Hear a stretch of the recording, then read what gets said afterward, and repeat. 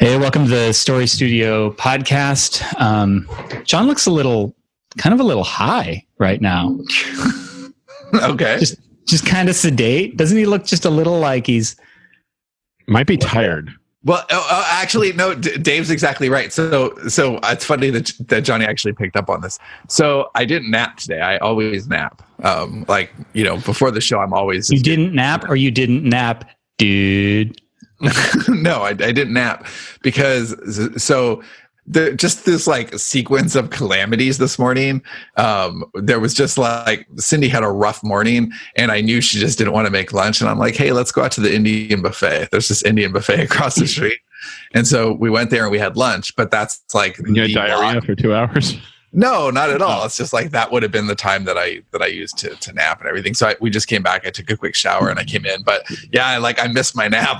I love that time. Bubble bathing. No. Like I've been taking quick showers. A lot of stuff to do. So I haven't been bathing. I've been showering. You haven't been pampering yourself enough. No, I know. I'll get back to it. But there's a lot of shit to do in this first quarter. I had an amusing moment today. I was listening to, do you remember that audiobook somebody recommended during the Stone Table signature session called 10% Happier by Dan Harris? Yes. I have that. I listened to his podcast. Oh, okay. So I'm listening. Wait. Have you applied even one thing that it tells you to do or suggest? Little bits and pieces here and there. I haven't read the book yet. I have, what do you call it? I listened to the podcast though. Are you planning on doing 10% of his 10%? Yes, I'm going to do 1%. So 1% happier. That's a number, Dave. That's good though for me, right? The reason that I'm enjoying it is just a little bit of background, and this would, if we were still doing something cool, this would, I guess, function as my something cool because I'm enjoying it. I petitioned for something cool to make a comeback. So he was, I don't know if he still is, or Dave might know this better than me, TV news correspondent. Pretty high profile, actually. And I didn't know his name, but that's because I don't watch the news. But anyway, it's all about, it's about meditation, but he tells the whole journey to get there. And he's like a type A skeptic, basically. And listening to him go through meeting Eckhart Tolle and then Deepak Chopra and like what's somebody, one or two people from The Secret, who I can't remember their names, is really hilarious because I can't help but imagine Dave. He's not only does he think that they're all full of shit in different ways, but his writing is really funny. So like he just refers to, how sweaty they are and how it's this really sarcastic writing about how deranged everything they say sounds. And I totally hear Dave on all of that. Yeah, I like him a lot. He had like a panic attack on air. And he has another book out, Meditation for Fidgety Skeptics or something. So that's awesome. I also have a great title. So today we wanted to talk about mystery box storytelling, and actually, I think this is kind of neat. Maybe this is worth a little bit of background. Wait. I think mystery box storytelling is actually the next one, and that the stuff we'll talk about in this one will kind of lead into that. Okay, well then I have no idea what this episode's about. So take it away, Sean. All right. So yeah, we were talking about mystery box storytelling yesterday in our story room. And we were using it as an example of something that I kind of scratched at the surface of when on a project two different projects that I'm working on with Dave right now. And so I was telling the story, to the group at large, and I was using mystery boxes as an object lesson. And I talked about J.J. Abrams' mystery box talk that he does for TED. And then Bonnie said, hey, would you guys mind if I interviewed you separately about mystery boxes? So we set that call up, and then that's cool. We can talk about mystery boxes. But as a lead-in, I thought we could talk about, it's been really interesting. So I have two consecutive things that I'm working on right now. One is after 7 years, the script for Yesterday's Gone pilot, because that's just in what we're doing right now. That's something our portfolio is really missing, because at any point it is, okay, do you have a script for that? And we can move really fast. For example, we already have one for White Space and got a little movement on that right away as soon as we had it written. And yet Yesterday's Gone, which has a much, much bigger footprint doesn't have one. So it's really something that we need to get done. I wanted to do it last year, swore on like my everything that I would have it done by the end of this quarter, which is like next week. So it was time. It was time to just get to it. So do you have 2 pages of Dog Vader barking? I do. Good. There's a whole I want to make sure that's I don't want there's a dog in it. I need to make sure that gets handled. Yeah. So by the way, that's one of Austin's favorite dog stories is Dave going back and adding a dog to a book. It's pretty good.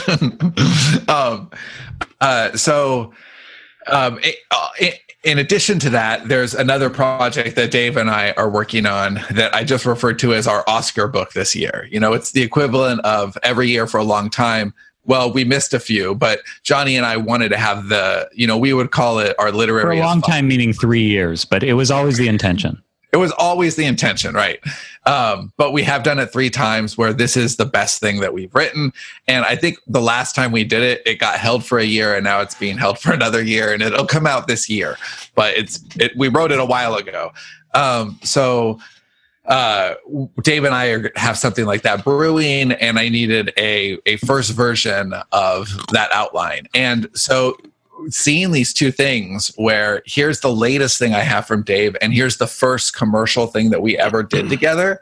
And the nature of a script is that you have to break it apart and put it all back together, and you have to see it little piece at a time. So there was just a lot of analyzation that had to happen in the Yesterday's Gone work to get to the pilot.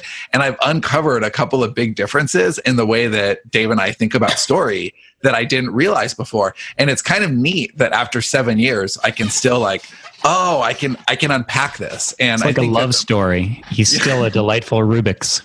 Well, I think that the more you unpack something, like I think that great storytelling is all about understanding. It's understanding yourself in addition to the story you're trying to tell. And if you're in a collaboration, then it's understanding your collaborator.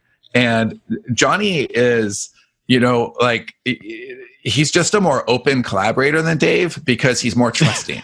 It's just a fact. I mean, it's just the fact. I can't argue with that. It's not about who's the better storyteller or anything. It's just when it comes down to it, I can grow more and faster with Johnny because he's very open and accepting and trusting of whatever experiment we're going to do or whatever it is. But I've never been able to really define what it means in the story. And now I feel like I have a little bit more of an understanding for Dave, which was going to help us in our subsequent. Oh, I can't wait. Yeah, right. Okay, so I am curious, because you. Oh boy, I'm bracing myself. No, so Dave is. Show us on the doll where they hurt you. Dave is really funny because he there's no consistency to how often he shows up to our story meetings. We never know. It was just boom, and then he's there. So yesterday, I had the ultimate Dave story. It was all about No. That's a big claim. Okay, well, no. All right, the ultimate Dave process story, talking about our process, and he wasn't there to hear it. So everybody got to hear about your process before you do, which is just funny. And now you're hearing it at the same time as everybody. Well, yesterday I had to go to the pharmacy. Long story. So this is a little like if your wife were to call all her friends and complain about you in bed or something, and you were the last one to know. Yeah, it's pretty much. I can't imagine that. No, I actually, there's nothing here that is a complaint at all. It's just everybody tells stories a little bit differently.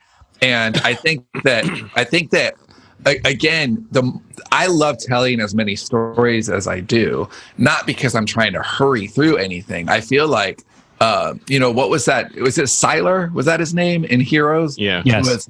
Okay, so you're absorbing all these superpowers. Every time you tell a story, especially if it's something that you haven't done before, you kind of absorb that superpower. It's really cool.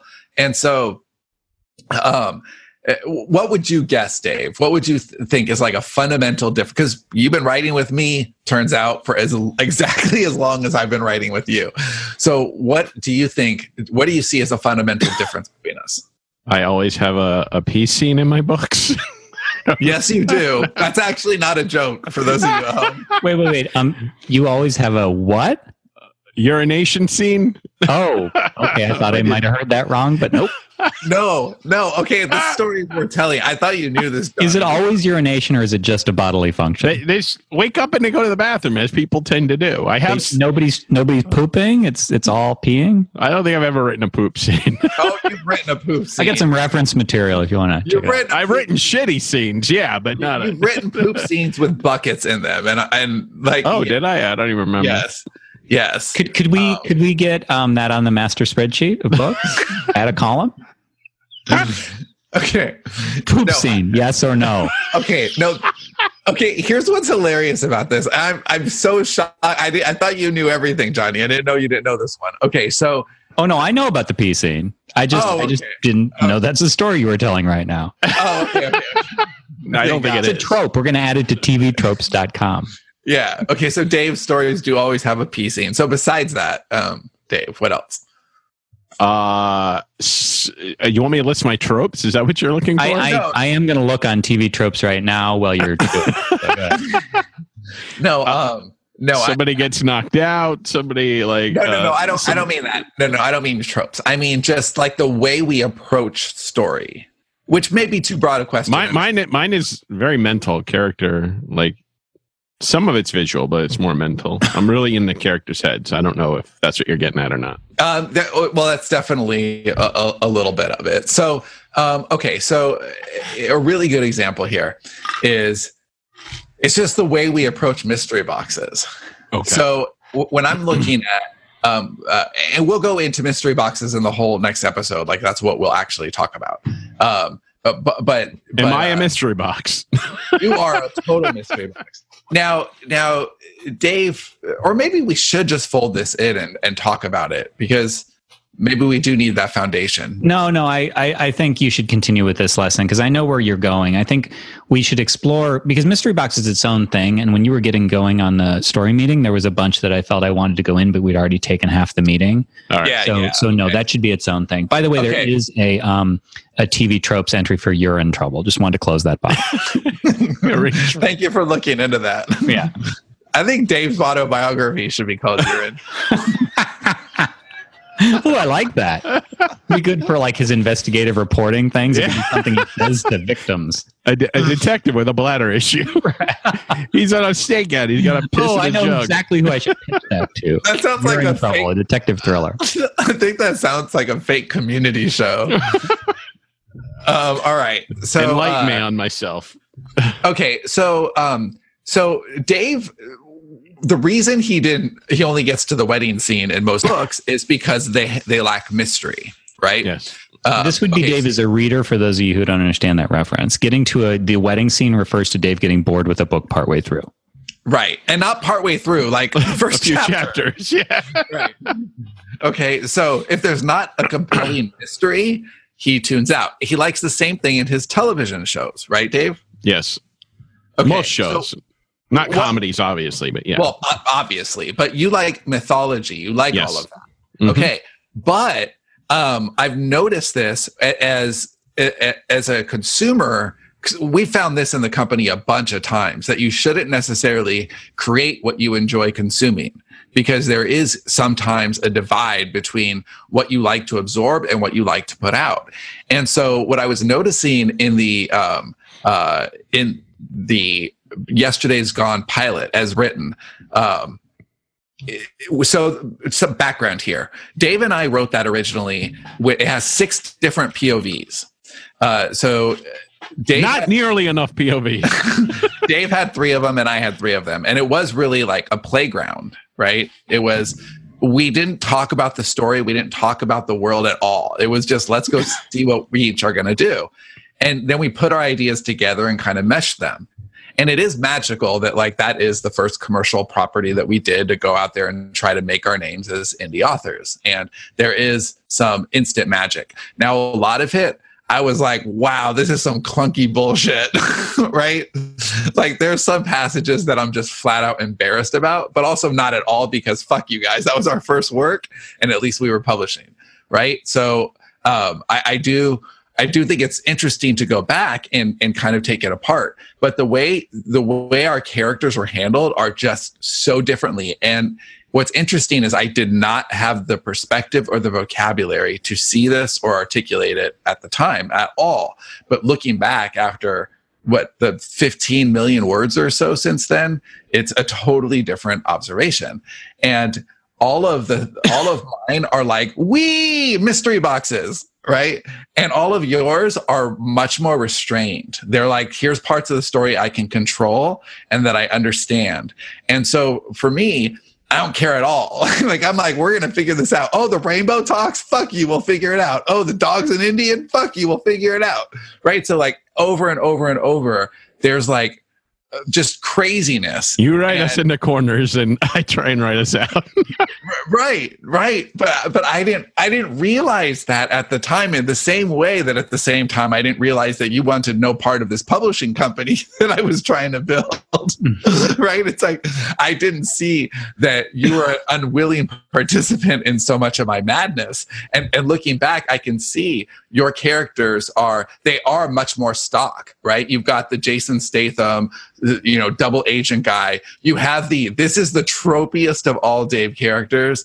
You have the journalist father who spends too much time working and feels guilty that he's not home with his child. I've only written that guy one time. No, dude, that's like me telling my kids, I've only told that story once. And they're like, Dad, we told like 10 times. Dude, that is the Daviest character ever. It's a very Davy character. It's a very Davy character.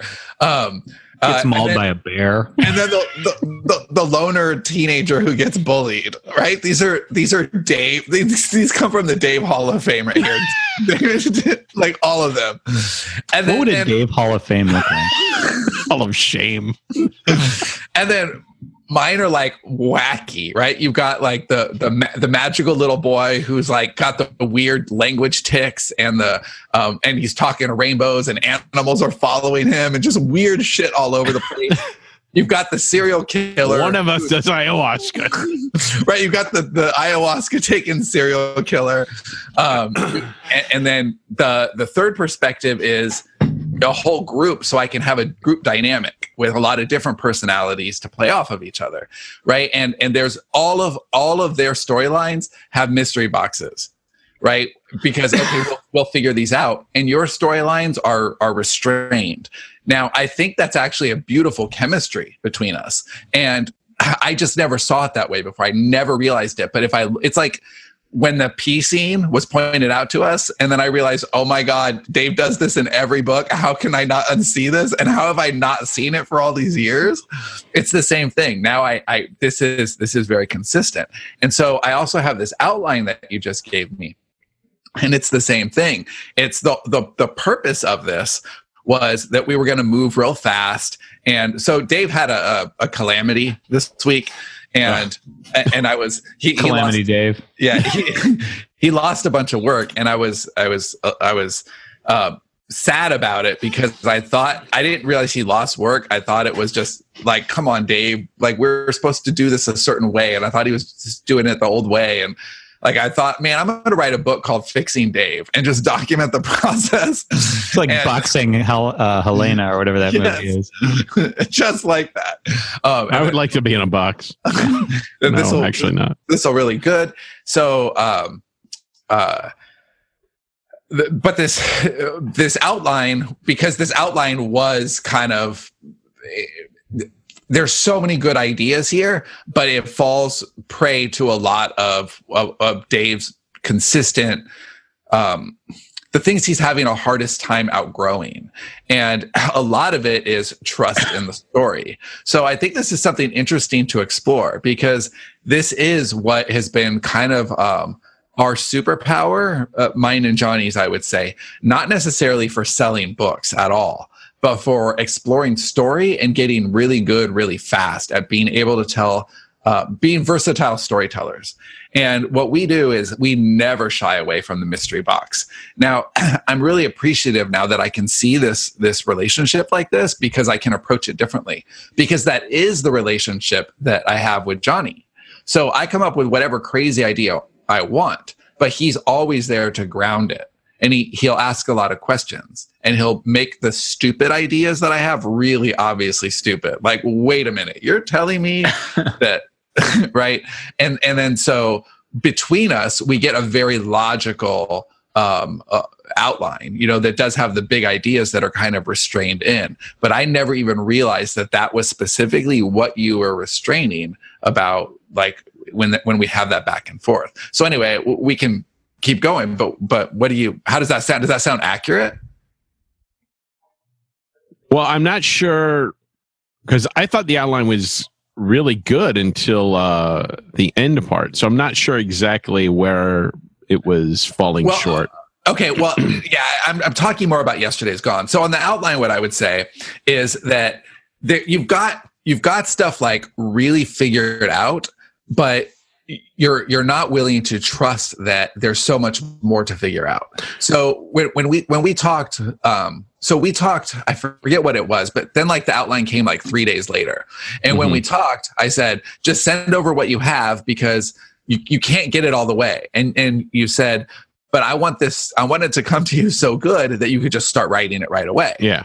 And I said, and even now, like you had that in your head, like that's a possibility.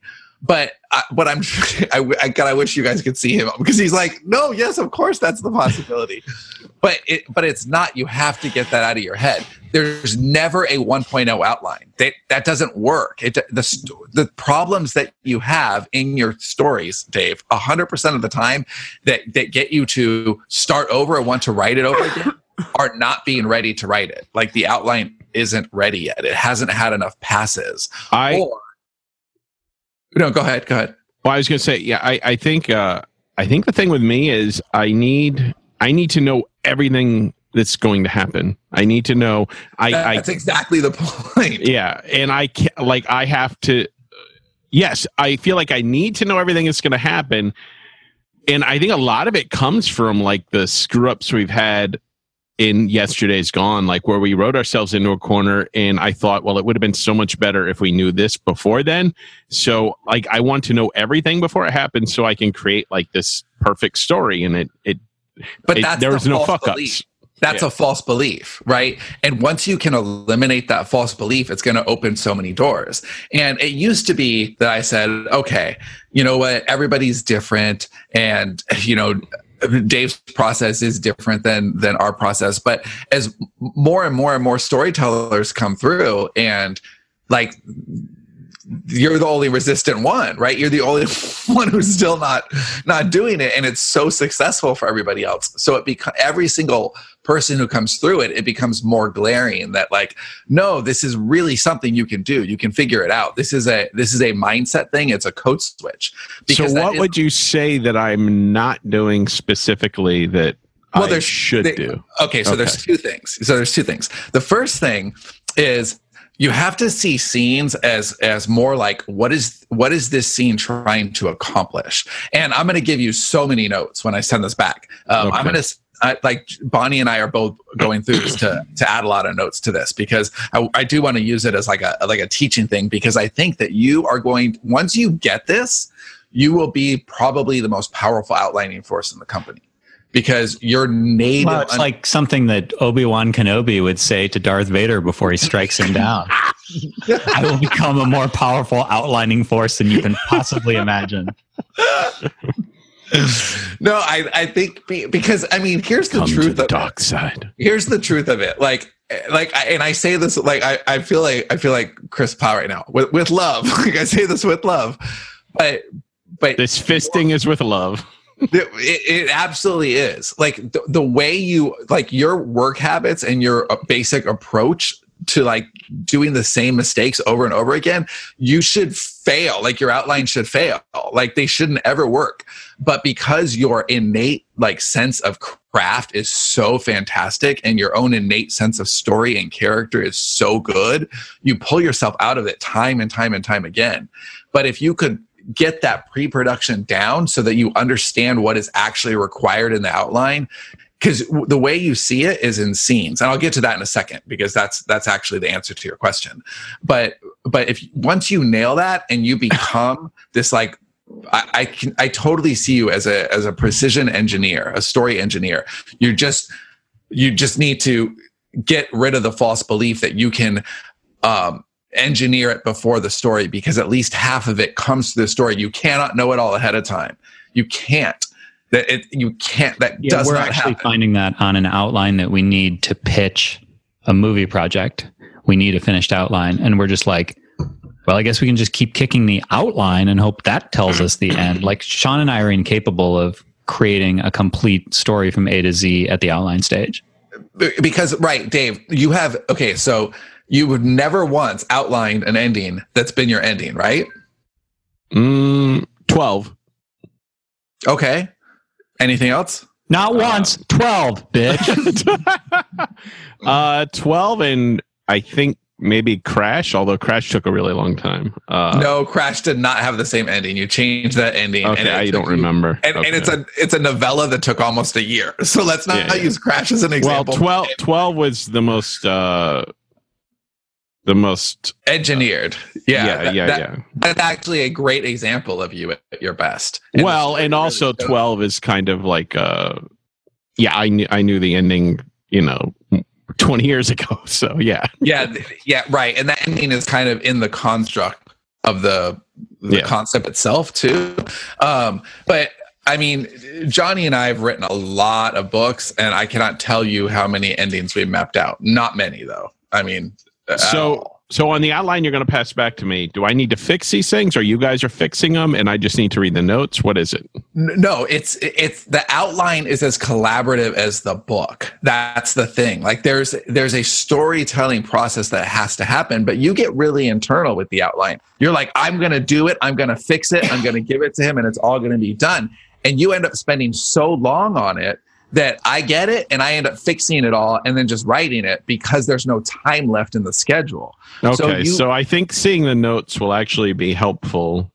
So I can see what you're talking about. I'm sure. So what I'll notice is what you'll do, like you'll have like, let's say I have two outlines and they're both 10,000 words, right? Mm-hmm. Which is about right. Like, but one outline has come from Bonnie and and then the other outline has come from you. And this is interesting too, because I'm doing all my tracking right now and I can see how many words I produce an hour from a Bonnie outline versus a Dave outline, right? And this is no reflection on the quality of story at all. It's just, this is how many words I'm able to produce. And the kind of outline is like, it's not even close. Like I'm just way faster on a Bonnie outline, but it's because of the triggers that are there.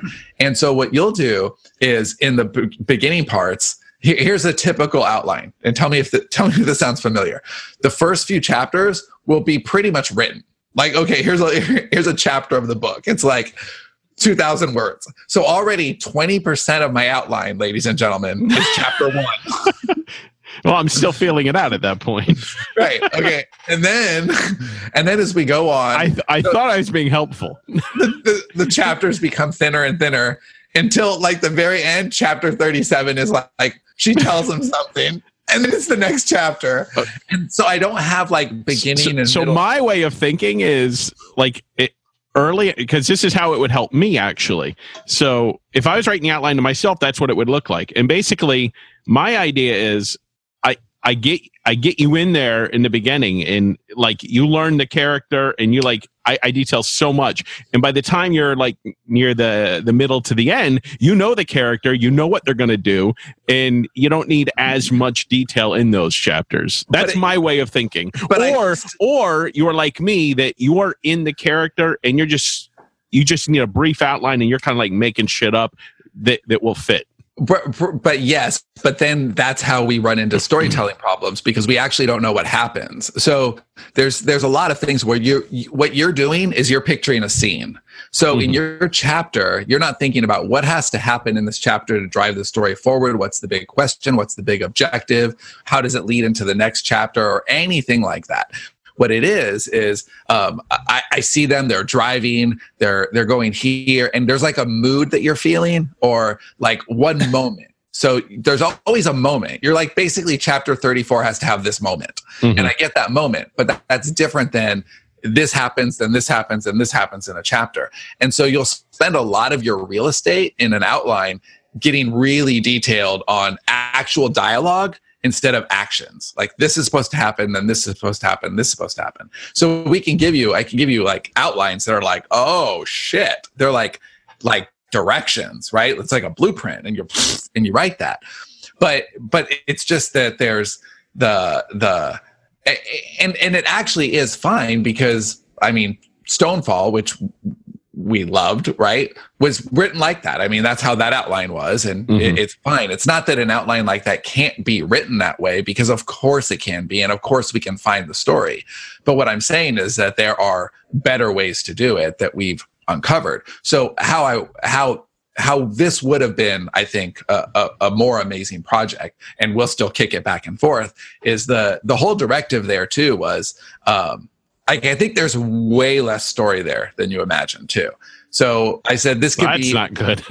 Well, I said this could be... Okay, so here's an example too. I think that because you think in terms of scenes instead of objectives, and you're thinking visually instead of how much has to happen, it is a different way. It is more visual, but I think that your spatial relations for story are sometimes off. So here's an example.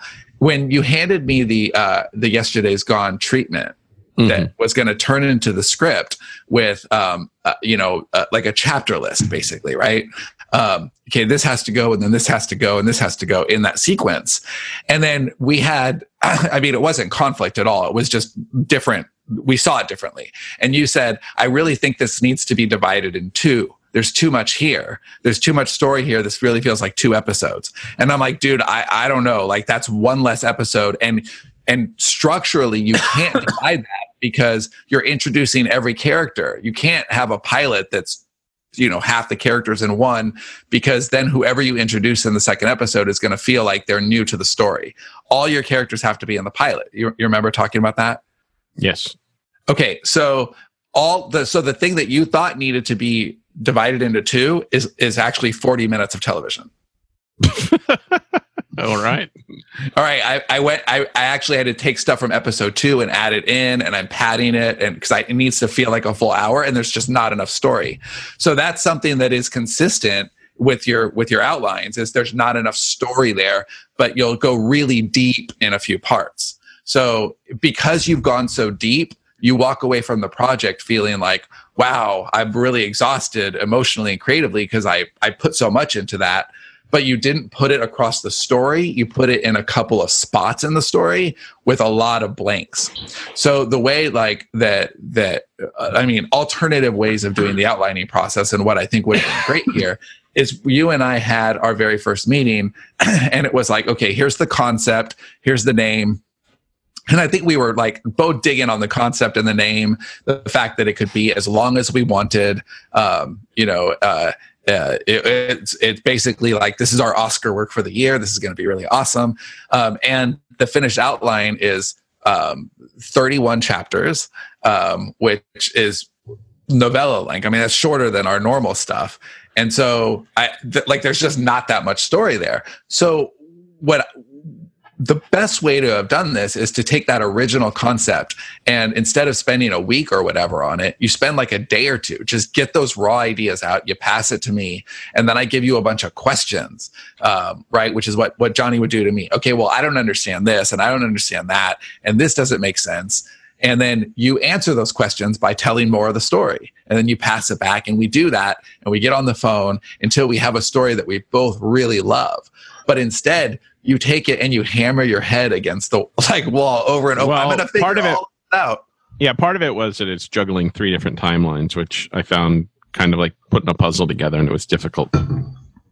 So, yeah, but I don't want to belabor the point, but yeah, timelines are a pain. Yeah, they for sure are. But I'm going to give you a whole bunch of notes on this, and I think it's going to really help. And all right. I mean, I think that the whole thing is you're in such a good place right now to be absorbing all of this. I thought he was still in Florida. And we're fortunate enough that we're kind of ahead on our work right now, which is a place we haven't been in a really long time. And I mean, we're like probably just a few weeks away from being a place where we can say, okay, now what do we want to do next? And it means we do have more time in pre-production, and we do have more time to, pass notes back and forth. That would be good. Yeah. That's going to be really helpful, because that's I know that your big goal for this year is to, impress the fuck out of everybody. And my goal is to make that goal possible for you and it really help you. And so I like that we can slow down a little bit more so I can give you those notes, because you always do want to learn. And I was really glad to hear that you crashed this week instead of made bad decisions. Way, way better. So, do you want to call it and then go to? Yeah, I was just waiting to see how you guys concluded that, because it's just kind of like, I mean, it was really interesting, but I'm just like, is there a final note? Well, no, I think it's just wait and see. Well, yeah, I think that Dave and I are iterating our process for the first time in 7 years. Really, I think that Dave has been pretty resistant to that kind of. I'm a martyr of a storyteller. He is a martyr of a storyteller, and he likes to feel comfortable. And so even if something doesn't work, but it's what he's done before, that is comfortable to Dave. And so breaking out of those bad habits is just so important to his success. And he knows that. Like, he knows that. And we can title this "Teaching an Old Dave New Tricks." Ooh, I like that. I actually do like that. And I do want to keep chronicling this. Like, I like that we did this live in front of everybody. I mean, this is a conversation that we would have had quietly, and we did it, because I think that there's a lot of Daves out there, and I think that it's hard to change. All conversations that you're originally going to have privately should be conducted. Yes. Will the real Dave Shady please stand up? Yeah, I mean, don't you feel, Johnny, that like as writers, Dave is way easier to identify with than we are, because we are super experimental. We will try anything, and for the most part, writers like to feel comfortable. Very much, but also just quite separate from that. We're really trying to find the new rhythm of the show. It's not like new show, reinvention of the show. It's not anything that grand, but it is, what's the rhythm look like? Because we're weeks away from this sort of new dawn that we've been looking for, where we're full story and there's a lot of really cool stuff. And one of the things that kind of occurred to me this week is when we have a twice weekly story meeting, and a lot of times Sean comes with like, well, here's the thing I thought that you guys would be interested in. And for some reason, I guess I'm always just like 60 seconds late or something. And so it's always going. It's already going. And it's like I've walked into a lecture. Like there's a little speech. It's kind of like, well, here, it's like the preacher, like, well, here's my sermon before we begin. So not that it's like heavy handed or whatever, but it made me think that things that merit discussion amongst the storytellers inside Sterling and Stone are probably some of it's going to be good fodder for the show, just because that's what it means to be a story studio. And we actually, as Sean mentioned, that Bonnie asked about the mystery box and was like, can I do an interview? And it's like, well, yeah, all day long, because we're turning a lot of our education inward that we used to do for the smarter artist. Now it's to educate our people. So it just is an interesting new kind of dawn for us. So anyway, so that's it. Thanks, you guys, for listening. Thank you guys for listening to the Story Studio podcast. And next time we will discuss the mystery box storytelling, which I think is pretty cool. So there you go. Adios. Bye.